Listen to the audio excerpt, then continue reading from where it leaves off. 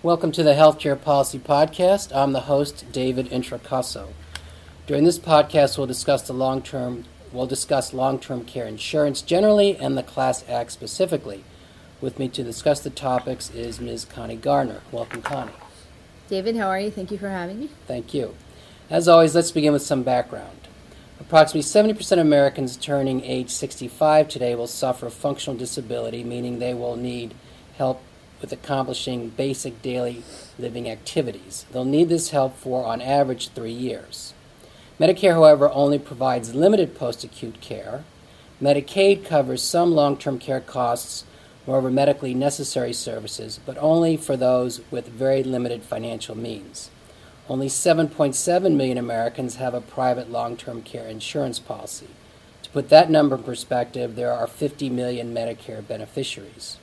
For these reasons, the Affordable Care Act included the Class Act, the acronym for the Community Living Assistance Services and Supports Act.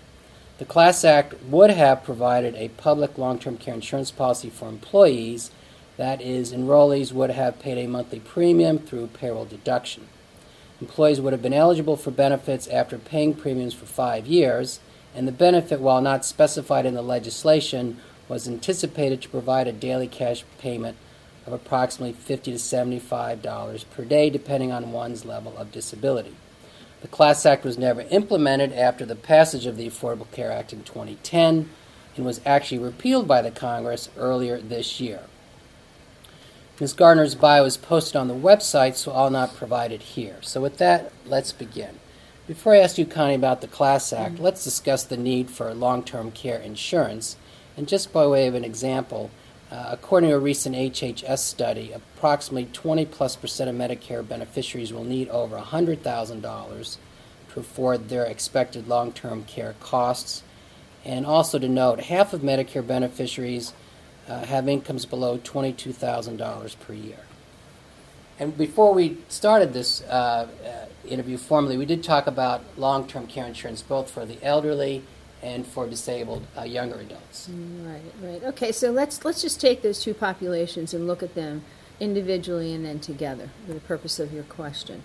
If you look at the over 65 population, I mean, this is an issue that's been identified now for almost 25 years. And, with different kinds of legislative attempts at it, and no one's really been able to solve it. And in retrospectively looking back at the process that we went through with class, a lot of it has to do with an industry that really has tried very hard, I think, to be able to put a product out there that people would buy and invest in, but it required a couple of things I think that were missing.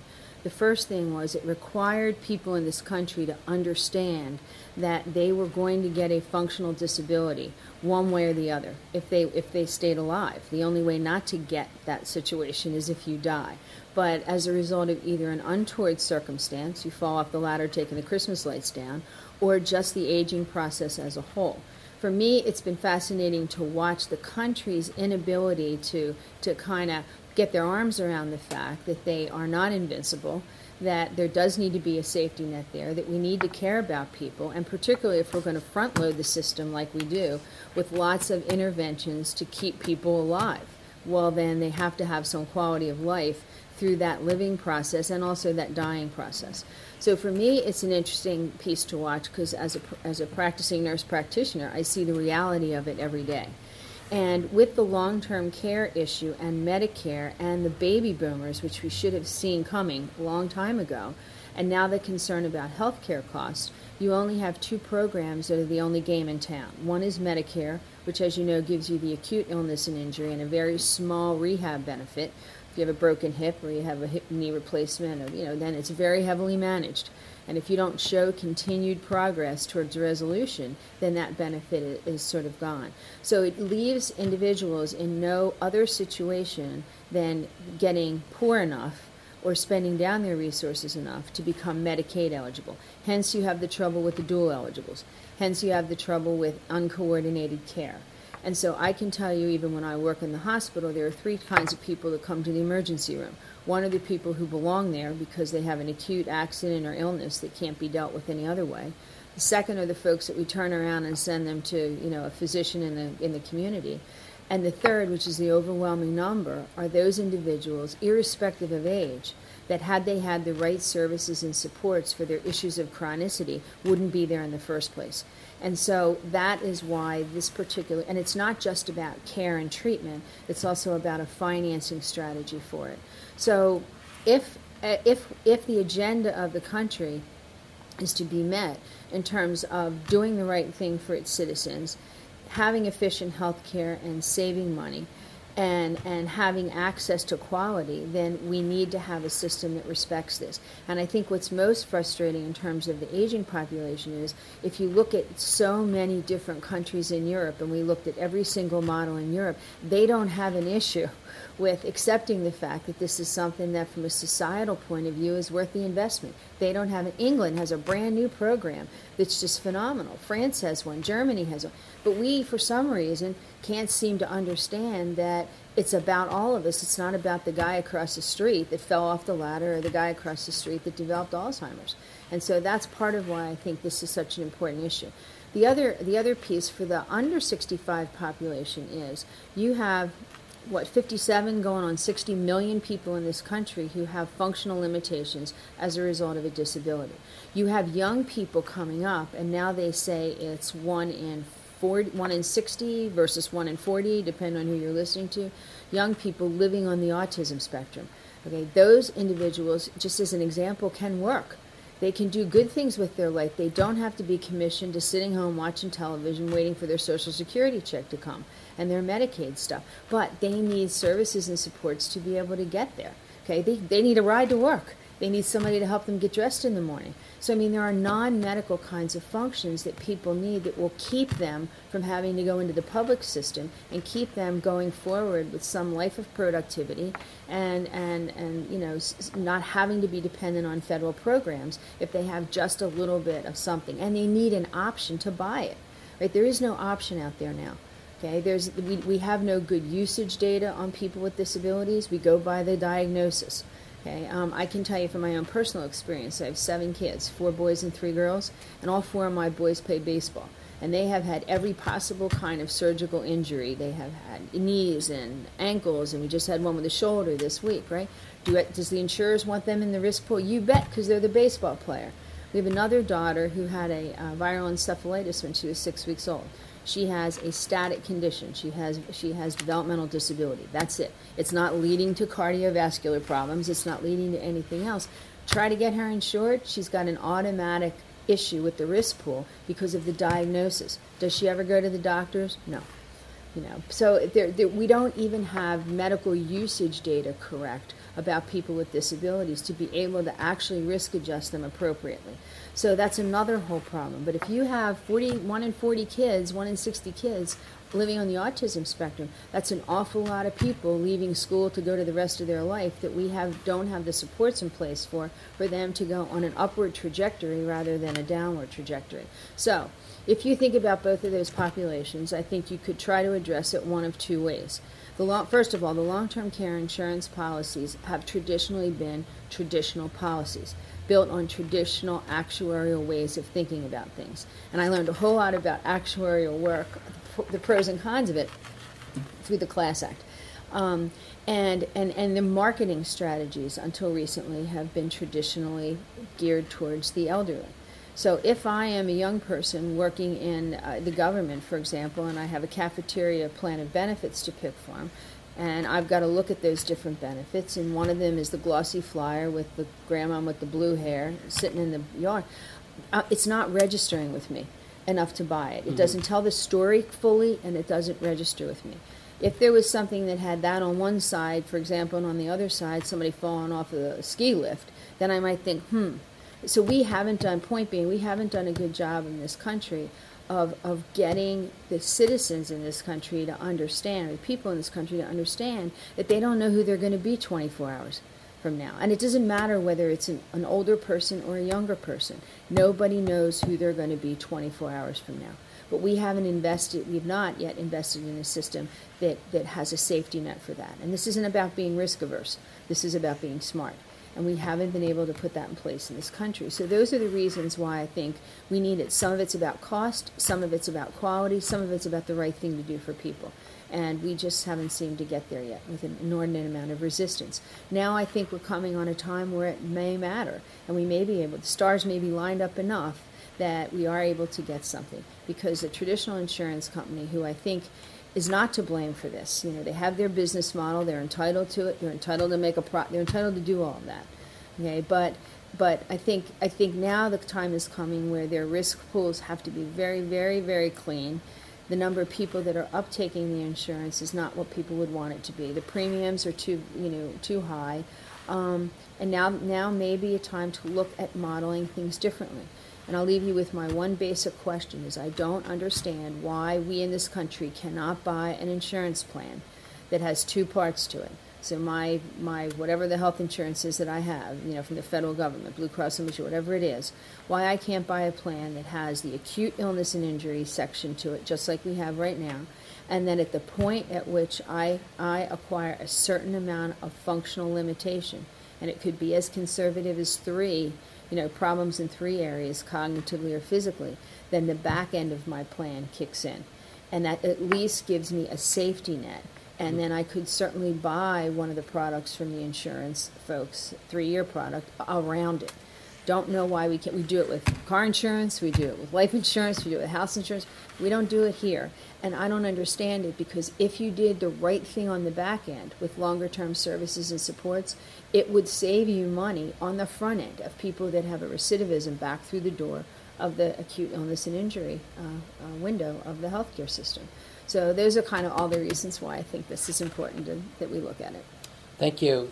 We do have data, though, on personal bankruptcy, but we won't. Oh yeah, no, that's we won't go there. True. Let me ask you then about the Class Act. I briefly summarized it, but maybe suffice to ask you what happened. It was part of the ACA.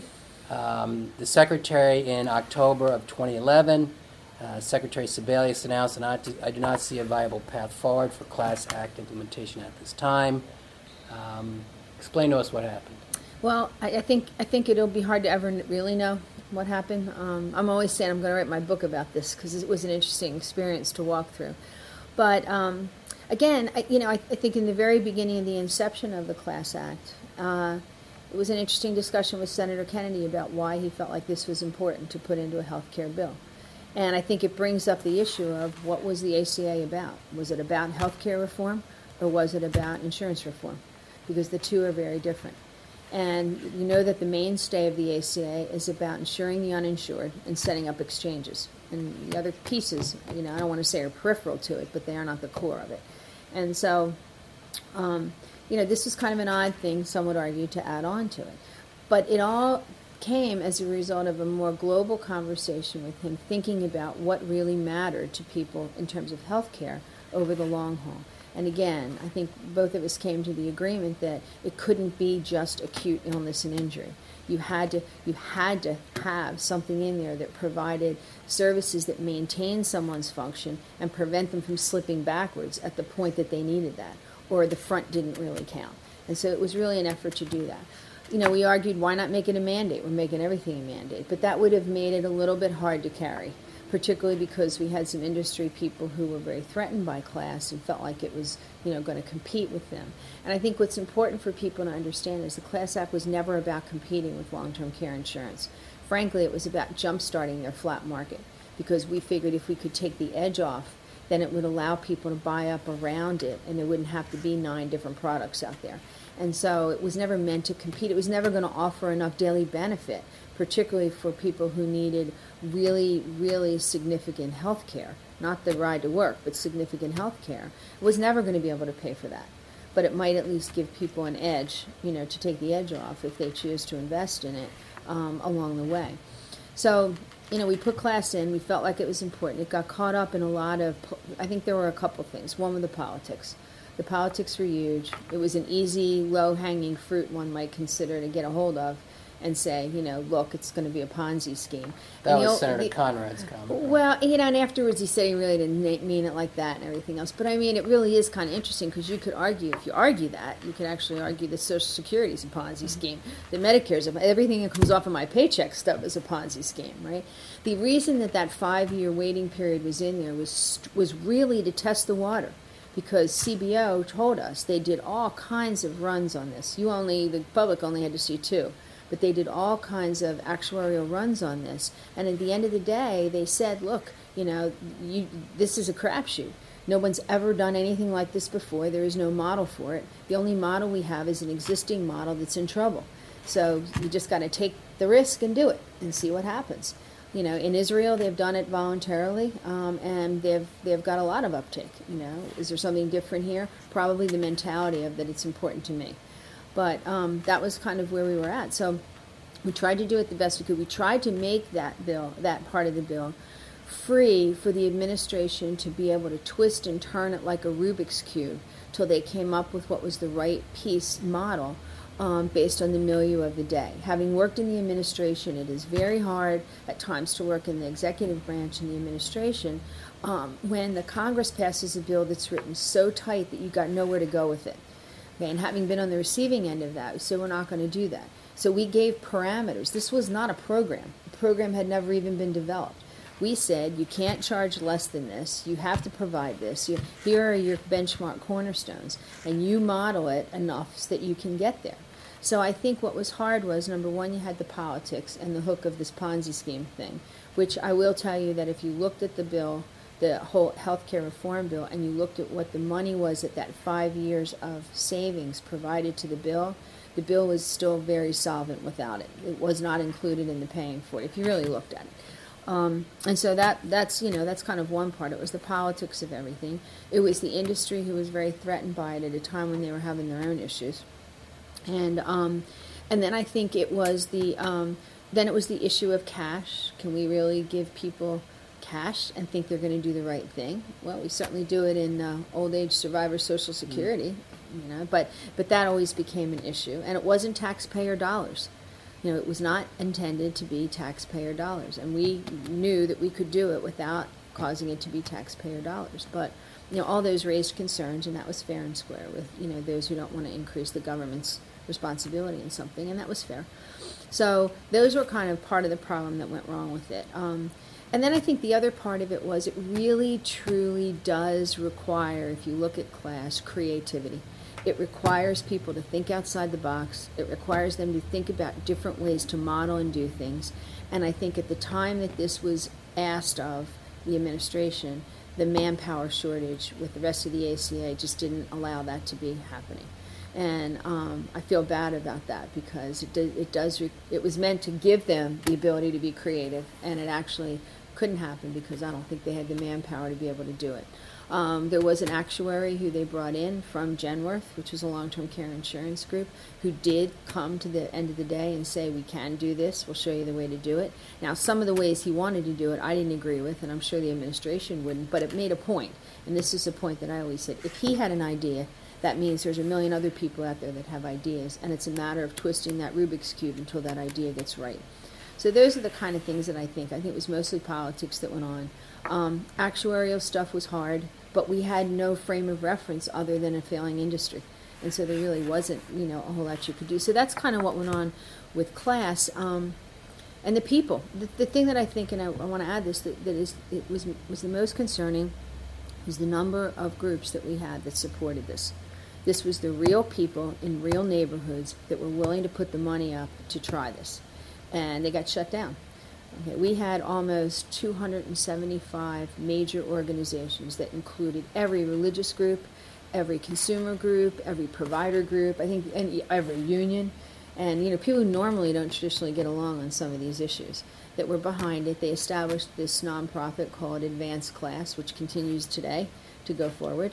But that, I think, was the hardest thing. They couldn't compete with the three-piece suits from the industry. They couldn't. But they certainly made a good effort at it. They came up to Capitol Hill every day and they fought the fight, just like the more seasoned people do that go up there.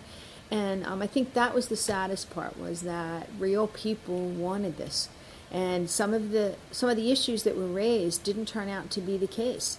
Young people won't buy it. Young people won't care. Well, if you go over and talk to the young people group that's over at one of the universities here called the Young Invincibles, every one of those kids had ACL tears as soccer players.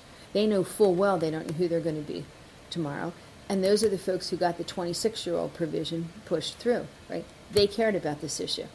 You know, any university, and as I said, I have 4 boys, they play baseball. College athletic departments cared about this issue because they knew what it meant. So it's a lot of this of young people won't be invested in this. It has to do with how much it would cost, which is why you saw the young people piece in there, and also how we talk about it. How we talk about it. If you go with an issue like this, particularly the young people one, from 20 to 30. Go to a parent PTA meeting and bring up this issue with families that are 40 to 55 years old that have kids and ask them one question. What are you going to do when your 22-year-old, right? Your 22-year-old goes to beach week and jumps off the deck of the house into a pool with a foot of water? That's a phone call to home at 2 o'clock in the morning, and it doesn't matter whether you like them or they like you. That is a phone call at home. To families who have difficulty with their 401ks now, that don't have it. I mean, you can hear a pin drop in a room when you have that conversation, to the point where families afterwards would come up and say, well, can we pay the premium for them? Can we? So there is a market there that not only hasn't been touched, but it hasn't been talked to in terms of what matters to them. And so those are some of the things that I think we were trying to do in class, but we didn't quite get there. And I do understand, all the politics and everything that went on with it, and that's fine. But it doesn't matter because the issue goes on, and it gets bigger and bigger and bigger every day. For the 65 and older population, for those who are frail elderly, from 85 on up, that is a huge population. And then certainly for the younger people now who have more functional limitations than we've seen in the past. So in the 3 or 4 minutes we have left, since you did mention advanced class, the question simply then is, where do we go from here? You're sounding, I'm hearing, a little bit optimistic. Oh, I don't think the issue's dead, and I honestly don't think the model's particularly dead. I mean, I think it's been interesting throughout all of the debate that went on up in Congress to repeal, to not repeal, whatever. We've yet to see anybody put something on the table.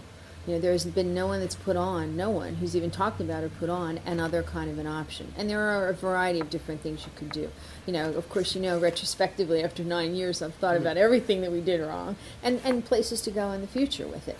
And so I don't think that the issue's dead. I think it's a time to regroup the industry. I think now is a good time to work with the industry to develop some products. And I think there are 2 conversations. One has to do with Medicaid and Medicare, and what do you do?